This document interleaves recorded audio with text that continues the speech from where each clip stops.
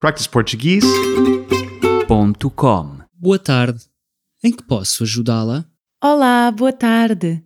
Eu quero abrir uma conta. Muito bem. A senhora será a única titular da conta? Sim, E a conta será para uso pessoal? sim. Tem consigo um documento de identificação? Tenho o passaporte. Muito bem. Vamos dar início ao processo. Vou precisar de alguns documentos. Reside em Portugal? Sim, estou a morar aqui em Coimbra. Tem consigo um comprovativo de residência? Tenho uma fatura de eletricidade. Serve? Sim. Trabalha? Sim, já estou a trabalhar. Vou precisar de um recibo de vencimento também.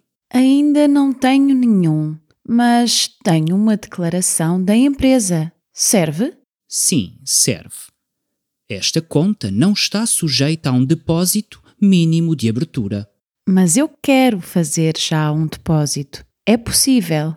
Sim, claro. Preciso apenas que assine aqui o contrato.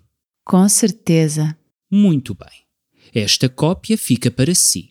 Nos próximos dias deverá receber em casa uma carta com o seu cartão de débito e outra com o código PIN. É aconselhável alterar o código assim que possível. Tem alguma questão que queira colocar? Não, para já é só. Nós estamos disponíveis 24 horas se ligar para este número. Obrigada. Obrigado e um bom dia. practiceportuguese.com